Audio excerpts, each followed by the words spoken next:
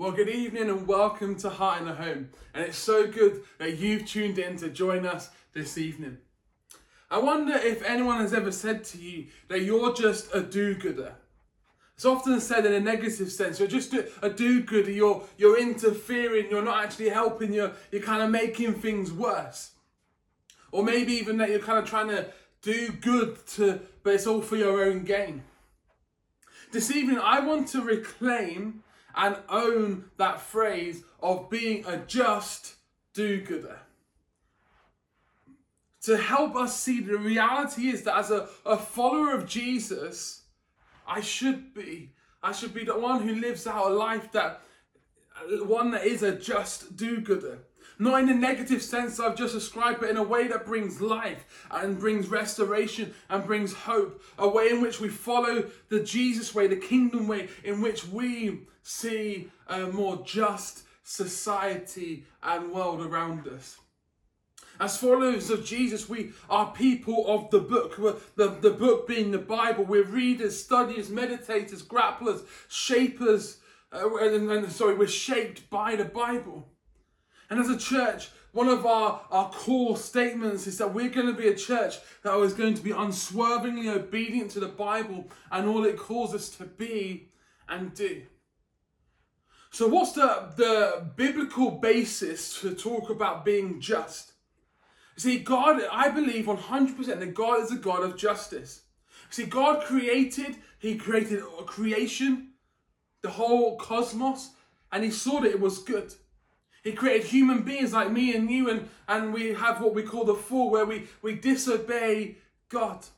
But God is holy and pure. God has never done anything wrong. There is nothing bad or sinful in God. He is perfect and pure and holy, set apart. And therefore he cannot be associated in such a way with sin. He's a God of justice and holiness. And therefore, actually, we see that just why Jesus came, so that we could be made right with God, so that Jesus would take our place take our punishment for us, so we could be reconciled and made right with God. But actually, there's a vertical, so that the being back right with God kind of justice, where we're justified. And that's often what we focus on, and that's good. We need to remember that. But there's also the horizontal of relationships with others and the world around us. And the horizontal is only truly made possible by good and right relationship with God. God created what was good. We have spoiled it. We've broken it. It's called sin. And God is a God of justice who wants things to be done right. He wants a world which is fair and healthy and good. He hates injustice. God hates poverty, hates sexism, racism. He's pro-life in all its forms. He's not one for murder or abortion. He's not one for deprivation. He hates the injustice that there is starvation in the world while so many are so greedy. He hates abuse and human trafficking, fuel poverty, postcode health poverty, whatever it might be. Did you know that in parts of Morecambe, your life expectancy is significantly less than someone just further around the bay? Your life expectancy would increase for some places in Morecambe if you were to walk 6 miles further around the bay, and that's not right. He hates injustice.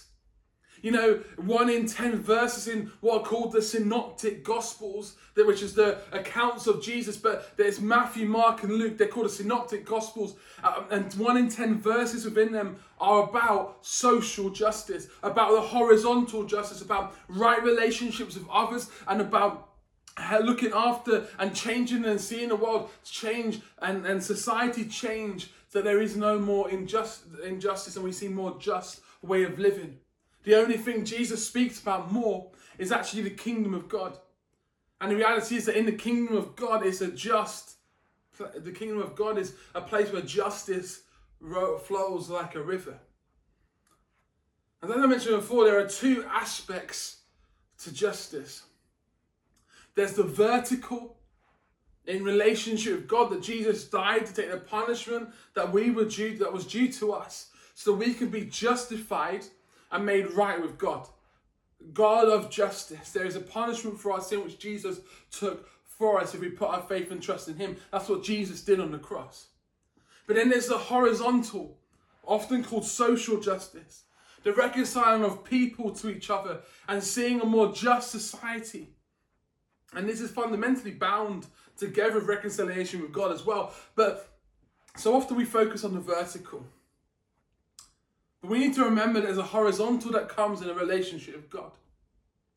The key verse in the Bible in Micah chapter 6 verse 8, which God says this: He has shown you, O mortal, what is good. What does the Lord require of you? To act justly, to love mercy, and to walk humbly with your God. But what does that mean for Jesus followers? What does that mean if we've come to know Jesus, now we want to live in obedience and follow him? What is required by God? So we live lives of justice.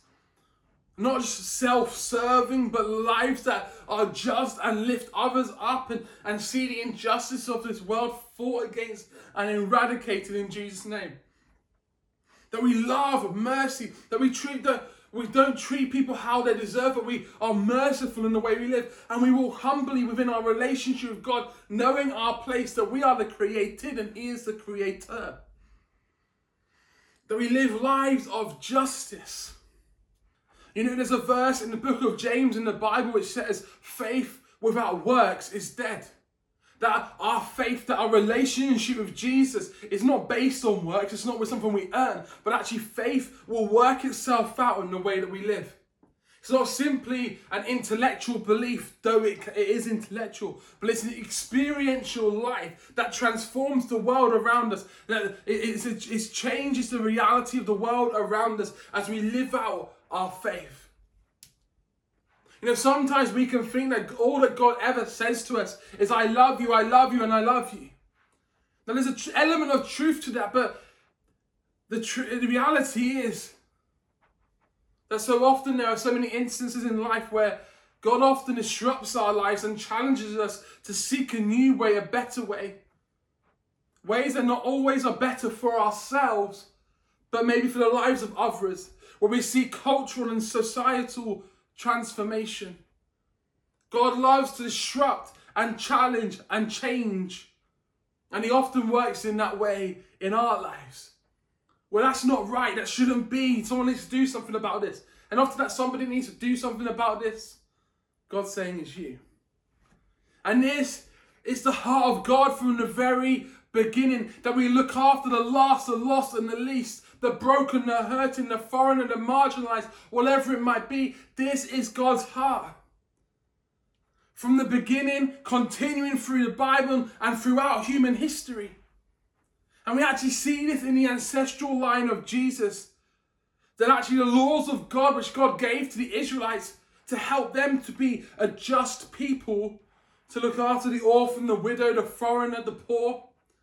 We see those laws actually play out in bringing together some of Jesus' bloodline. Let me show you. So let me just show you where one area where the law commands the people of Israel to be just. It says in Leviticus 19 verse 9 and 10, when you reap the harvest of your land, do not reap to the very edges of your field or gather the gleanings of your harvest. Do not go over the vineyard a second time or pick up the grapes that have fallen. Leave them for the poor and the foreigner. I am the Lord your God. So this is really practical, humble generosity. Basically, as you get all your men to go and harvest your barley or whatever your grain might be, don't tell them to stay away from right at the edge. Leave the edges. And so those who are in need can go and take from the edges. Those who are poor, those who are widows would have had no rights, would have been outcasts, would have been really poor in society. The foreigner would not have often been welcomed and cared for. Look, care for these people. Leave provision. Be generous. Don't always look at the bottom line, but look at maybe some of the people that have been left at the bottom and help them. So if we journey on then from the Leviticus, where the law's being given, into what is the book of Ruth. So this is the story of Ruth in a nutshell. Beautiful story, only 4 chapters, Maybe one that's really worth reading. So there's this family of Israelites who are struggling because there's a famine in Israel. There's a husband and his wife is called Naomi, and they have 2 sons. The family of 4 moved to a place called Moab, and the husband dies. The 2 sons marry 2 Moabite women, and then actually 2 sons die.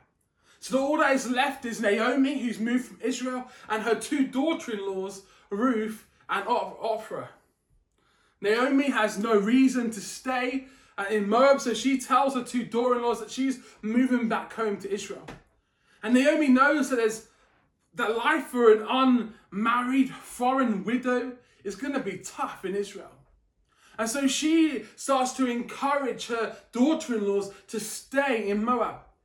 Orpah agrees, but Ruth remains loyal. And it says, this is what she says in Ruth chapter 1. Don't urge me to leave you or to turn back from you. Where you go, I will go. And where you stay, I will stay. Your people will be my people and your God, my God. And so Ruth and Naomi, they return to Israel together. And then obviously super practical. When they return, the next question is, where are we going to have sustenance? Where are we going to get our food from? And so they arrive in Israel just as the barley harvest begins.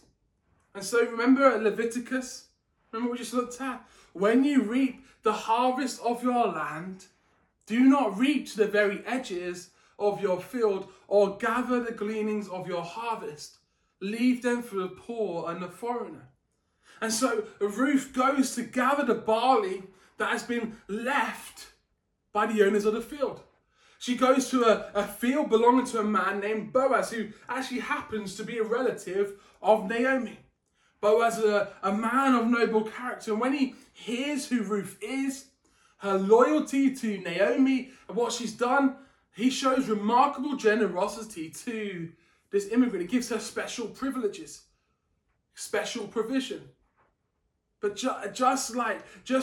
Boaz is being obedient to what it says in Leviticus to do. And so to cut a long story short, Ruth returns home to Naomi. She tells Naomi she's met Boaz, and Naomi's over the moon. Because there's so much more going on, and we haven't got time to go into it about sort of some of the family traditions of those days that would have meant that Boaz would redeem Ruth and would redeem the family, give them a future. But basically, Ruth ends up actually marrying Boaz. But why did I tell you that?